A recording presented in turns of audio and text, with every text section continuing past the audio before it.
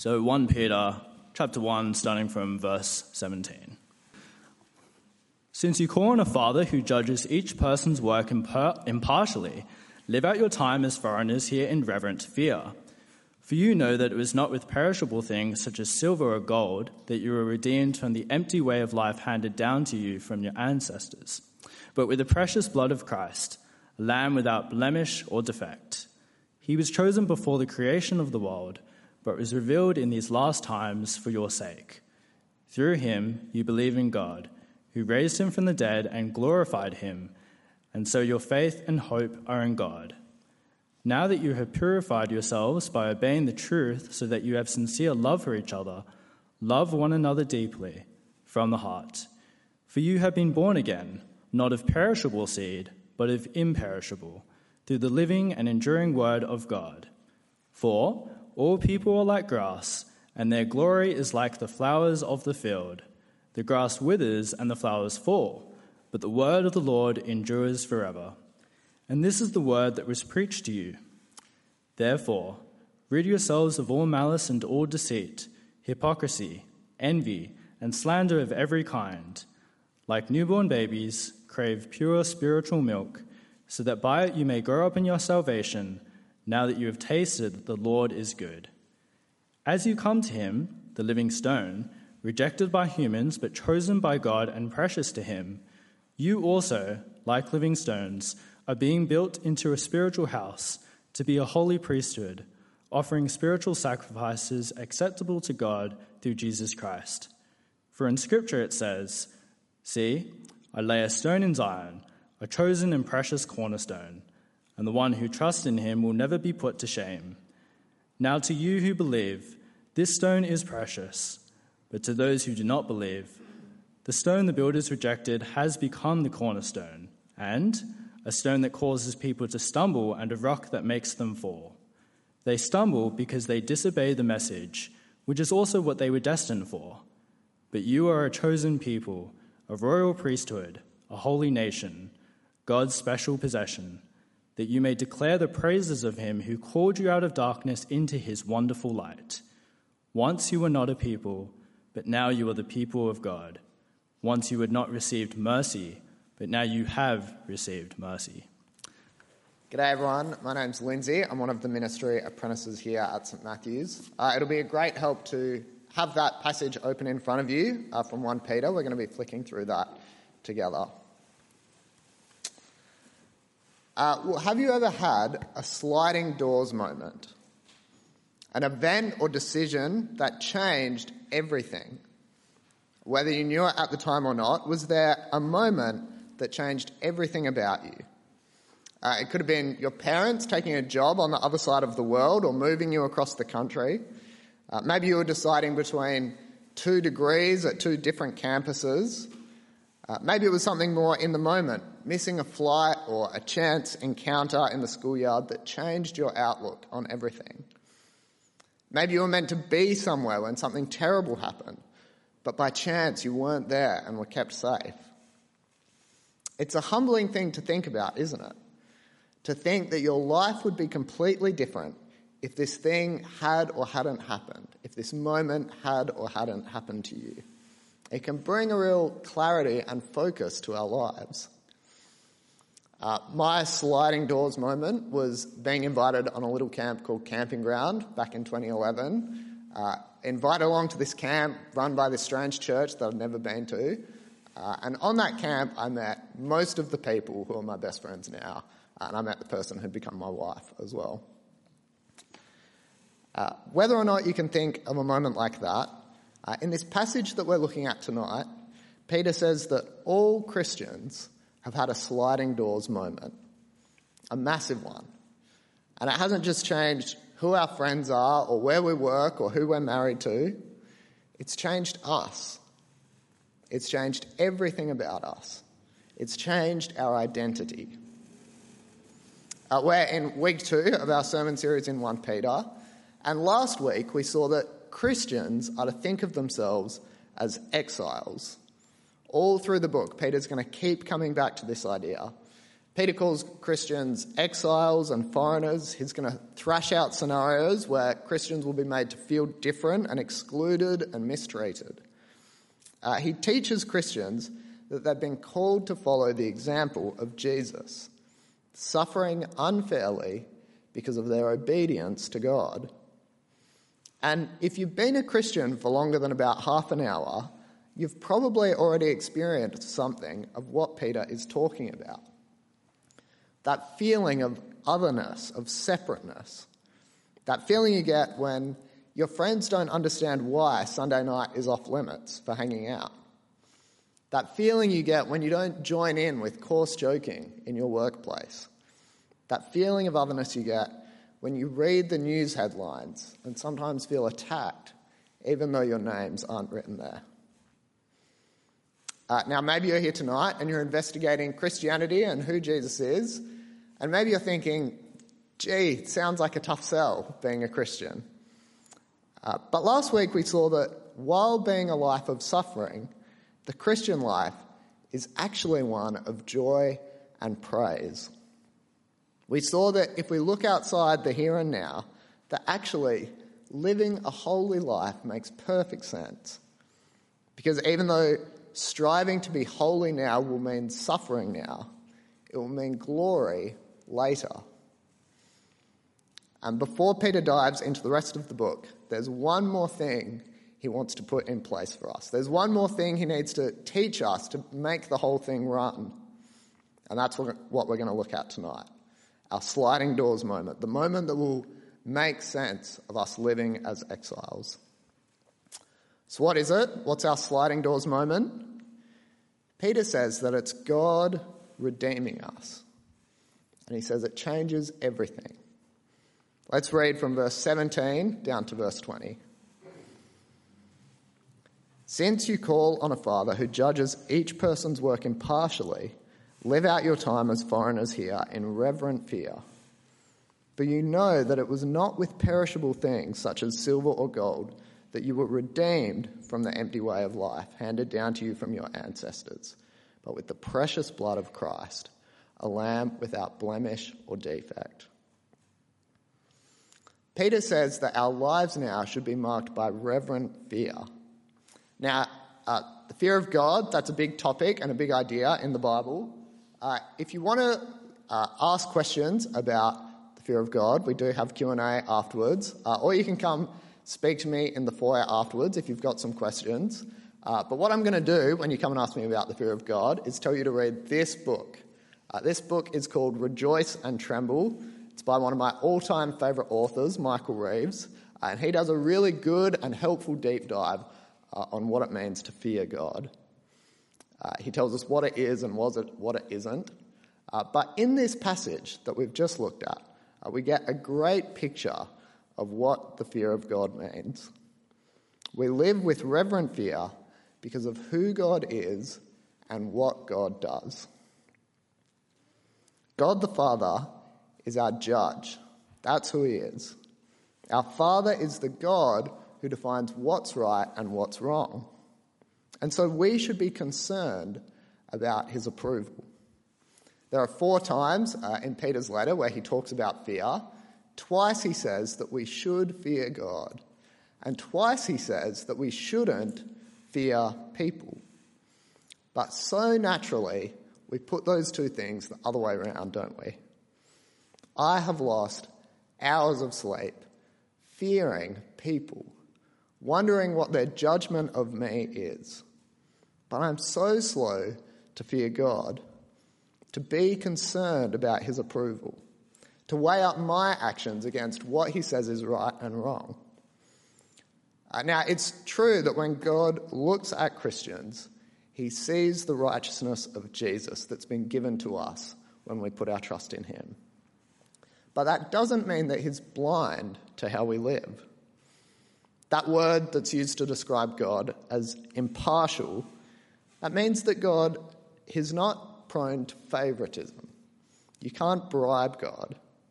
He doesn't look the other way when we serve on hospitality and when we do MTS apprenticeships. He doesn't look the other way when we sin because of those things. Jesus would tell us in Luke 17, verse 10, that when we do those things, we're just doing our duty to our God. We're doing the duty of slaves to a master. God is the judge. That's who he is. But what he's done is redeem us. Now, redeem, that sounds good, but what does that mean? Has he redeemed us like I redeem the Bunnings vouchers that I get for my birthday? What does it mean that he's redeemed us? Well, this word redeemed is the process that a hostage goes through, which all of a sudden sounds a lot more interesting than a trip to Bunnings, doesn't it? Peter says we were hostages who've been redeemed. So here's the process that a hostage goes on. A hostage is captured, a ransom is paid, and then we're set free. They're given a new life. That's the process. And Peter says, before someone becomes a Christian, they are trapped in an empty way of life. Whether it's being a slave to other people's approval, whether it's the accumulation of wealth and comfort, whether it's just being known as a grounded and centered positive person, however you identified yourself before you became a Christian, whoever you were before you met Jesus, you were a slave to that. For me, that thing was a desire to be right, to be proved right, and then responding in anger when people didn't fit into my ideas of right and wrong. And I was a hostage to that way of life. It was empty. It was going nowhere. And I was fully ready to live the rest of my life that way. Realizing that we've been redeemed starts to make sense of reverent fear. We're reverent at Anzac Day services because we feel the weight of what's been done to us. We shudder at the thought of what would have happened without that sacrifice. Peter says our lives should be guided and focused by that kind of fear. But Peter also tells us that thankfully the ransom has been paid. And how is that ransom paid? How are we set free? With the precious blood of Christ. God didn't pay our ransom with monopoly money. He didn't pay it with gold. He didn't pay it with all the Bitcoin in the world. He paid it with the blood of his Son, his most precious possession. I would give up absolutely everything I own tomorrow if it meant keeping my son Lawson. My car, my bike, my house, no contest, get rid of it. But the blood of Jesus was the only thing that would cover the cost of our sin. And God was willing to pay that price to set us free, to redeem us. Seeing how much God loves us makes us love him, but it makes us fear him too. God has extended outrageous kindness to us. At the heart of the gospel is this idea of free grace. Grace is free to us, but it's costly to God. We should believe in free grace, but so often we believe in cheap grace. We so often treat God like he redeemed us with monopoly money. Do we sometimes live out our lives without reverent fear? It's possible to know the teachings of the Bible, to hear the call to live as an exile, to make holiness and obedience the markers in our lives, but to feel no allegiance to Jesus. We're so quick to start a bargaining process with God in our heads, aren't we? Is it worth it, God? What's in it for me? Imagine if we faced suffering by reminding ourselves how precious the blood of the perfect Lamb is. Imagine if our first thought wasn't, what feels right or wrong? Imagine if instead our response was listening to the judge who knows right and wrong. Sometimes filling in our tax returns correctly so that we end up with less money than everyone else Doesn't make sense. Sometimes telling the truth when we know a little white lie would just make all of our problems go away seems like too much effort. Sometimes a bit of gossip just makes us feel a bit better, a little bit more in control. Peter says to us, remember that those things are part of an empty way of life, a life that trapped us, a life that we've been set free from. And it's a way of life that cost Jesus his life. But there's a third phase to the hostage process, isn't there? You're trapped, a ransom is paid, and then you're set free. You're given a new life. But what goes in that third slot? Who decides what this new life looks like? Is it just a free pass, a hall pass to do whatever we want? Well, Peter would say, you're taken from a place of danger. You've been given safety and freedom. You've been given a new life. And so this new life should be fueled by the Word of God. And this new life is for working together. Firstly, our new life is fueled by the Word of God. Let's pick it up at verse 23. For you have been born again, not of perishable seed, but of imperishable, through the living and enduring Word of God. For all people are like grass, and all their glory is like the flowers of the field. The grass withers and the flowers fall, but the word of the Lord endures forever. And this is the word that was preached to you. This new birth that we have, this new life, has come about because of the word of God. See, everyone is trapped in this empty way of life. And Jesus' death is a perfect enough thing to cover the price of everyone's sin. But not everyone has made it out. Step 1 to step 2 happened 2,000 years ago when Jesus died and rose again. But how does step 2 to step 3 happen?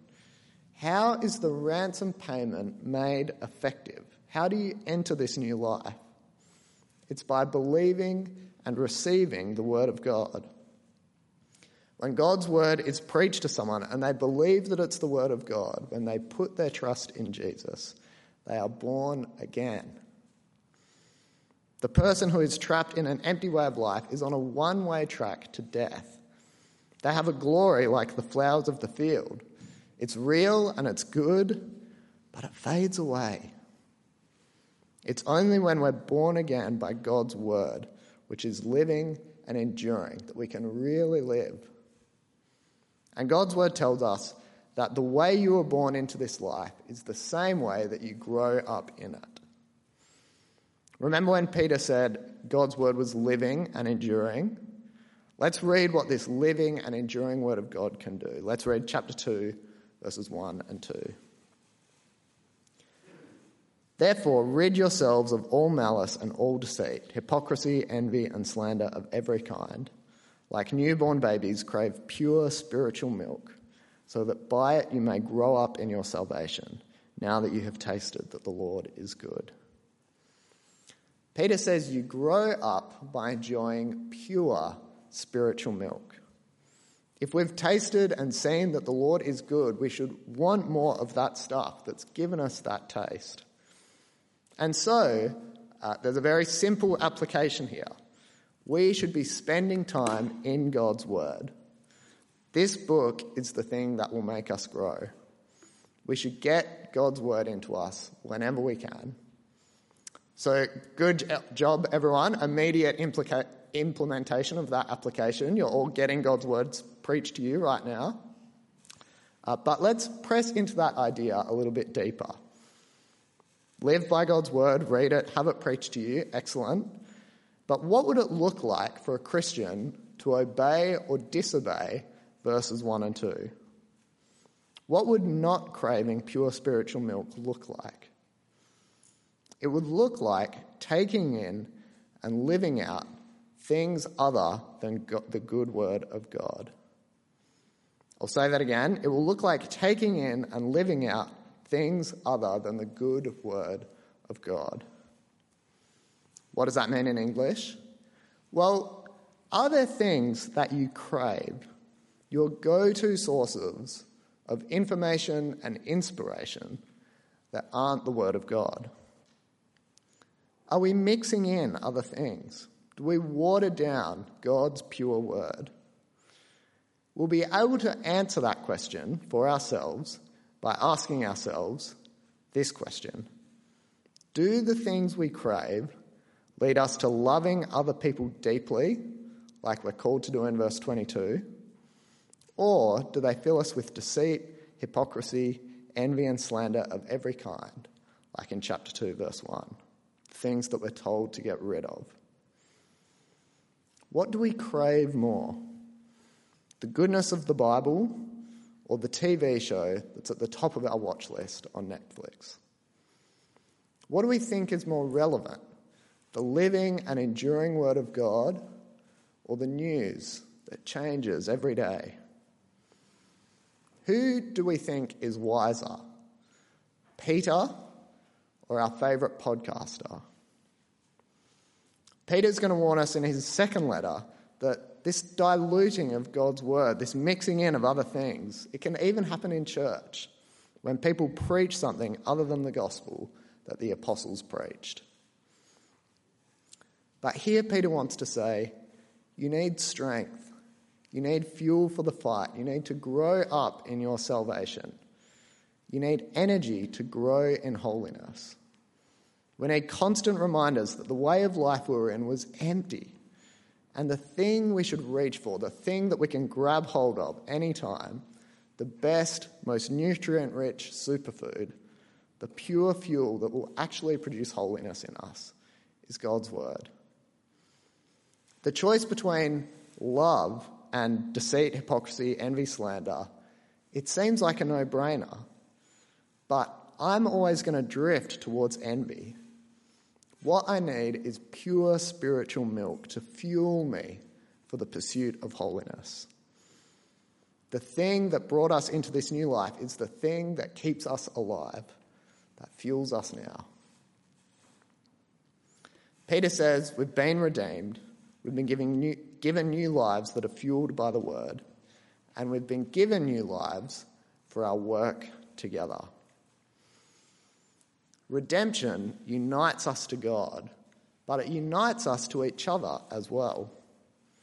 God has redeemed us to work together towards holiness. Together we've been made holy to be holy. Let's read from verse 4 and verse 5 of chapter 2.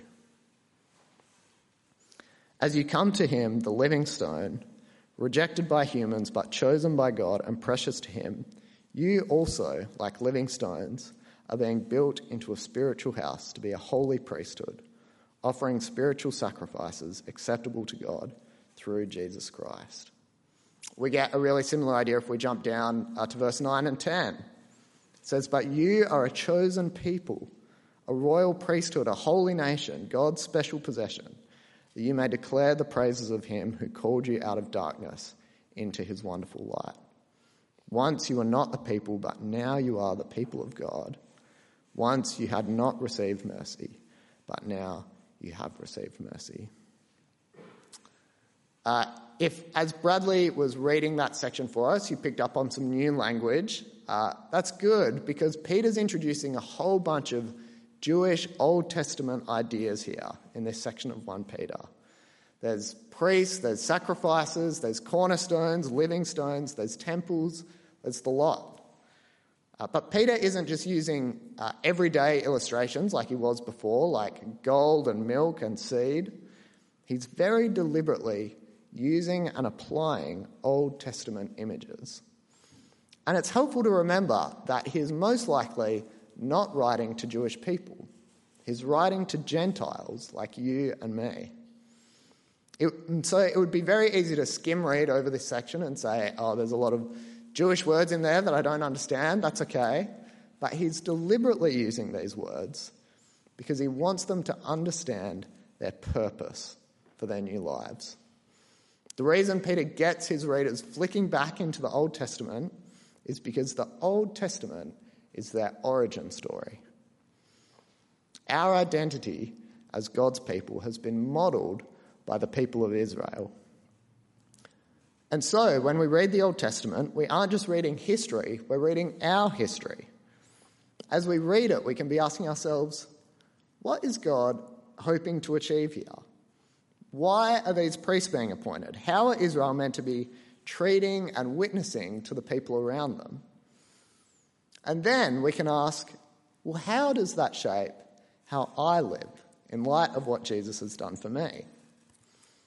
How do we live as God's people together?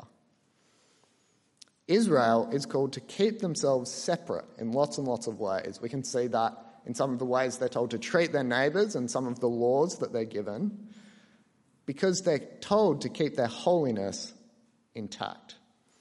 They're supposed to be ruthless about weeding out sin so that they can be God's people, a separate, holy nation. Their identity, time and time again, is defined not by what they've done. Their purpose in life isn't self-fulfillment or academic excellence. It's being God's people together, a nation of people that God has made his own, his treasured possession. They're made holy to be holy. But unfortunately, when we read the Old Testament, we see that Israel's legacy doesn't match their identity. Their legacy isn't one of holiness and otherness like it should be. It's one of sameness. The quickest way to give up this new life that God has given them is sameness. It's doing the things that make them look like everyone else around them. Israel gives us the example of how not to do our job. But Jesus is the one who did this job perfectly. By the time Jesus comes, the Israelites are the one who reject him, who reject Jesus, who don't recognize him as the cornerstone for their identity. And people are still rejecting Jesus today. Let's pick it up from verse 7. But to those who do not believe, the stone the builders rejected has become the cornerstone, and a stone that causes people to stumble, and a rock that makes them fall. They stumble because they disobey the message, which is also what they were destined for.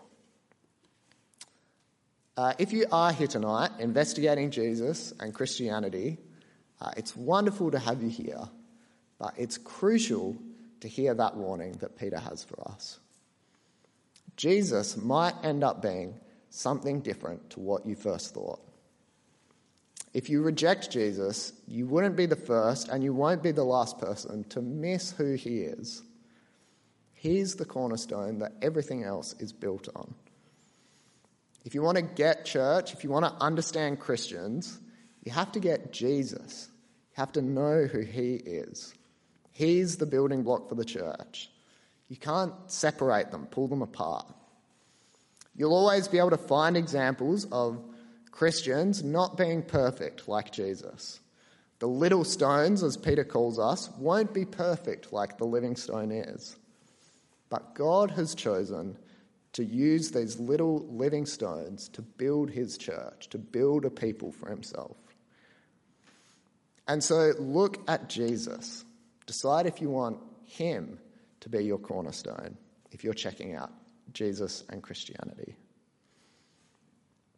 But for us Christians, while Israel's story is our origin story, their legacy doesn't have to be our legacy. With Jesus as our cornerstone, we get to build on his good work. Israel's story is our history, and Jesus' story is our future. We are precious and chosen by God because Jesus is the precious and chosen cornerstone in verse 6. We are rejected here and now because Jesus was rejected back then.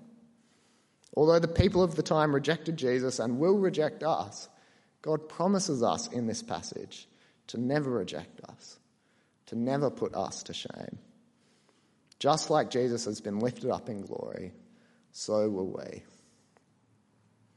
So, take a moment, look at the people around you. Look at the people who God has brought along to Uni Church tonight. We, together, have been made holy to be holy. Your story of redemption isn't just about you. It's about being saved into a new life in which these people that you just looked at are your co-workers, your fellow countrymen and women. Your identity isn't just as an individual who's been saved by God. Our identity is being part of a holy nation, not gathered together and bunkered down in one place like Israel was, but scattered across the earth. For the time being, we're foreigners because our home isn't in the Middle East, it's in the new creation. Verse 5 says that together we offer spiritual sacrifices acceptable to God through Jesus Christ. When we live together and work together to be the holy people of God, when we devote ourselves to living in line with the new life that God has given us, when we declare these praises, when we tell other people about how we've been brought from death to life, from darkness to light, we are doing something that pleases God. We are offering our lives as acceptable sacrifices to our Father, the impartial judge. We've looked at lots of reasons why we can live as exiles, but one more reason that Peter gives us here is that we can live as exiles because we can do it together. Living as individuals, forging our own path, is exhausting. It's crushing. We can live as exiles because we have been united together to do this work, to be living stones built on a cornerstone, Jesus Christ. Here is your sliding doors moment. Here is the moment that should focus and clarify every decision you make for the rest of your life. Your redemption. Everything about my life would be different if I hadn't been redeemed. I would still be stuck in an empty way of life, ready to fade away with the grass of the field. But now we are being built together into a temple. We are the new dwelling place of God himself. We are exiles who've been given a purpose, an identity.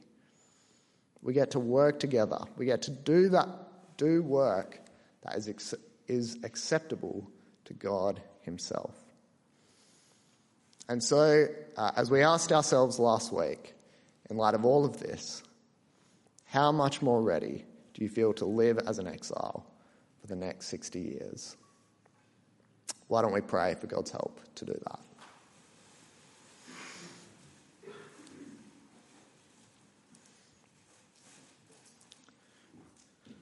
Gracious Lord, we thank you so much for our redemption. We thank you that we have been rescued from an empty way of life, and we thank you that you paid that cost with the blood of your precious Son, Jesus. Please help us to remember him. Help us to live with reverent fear of you.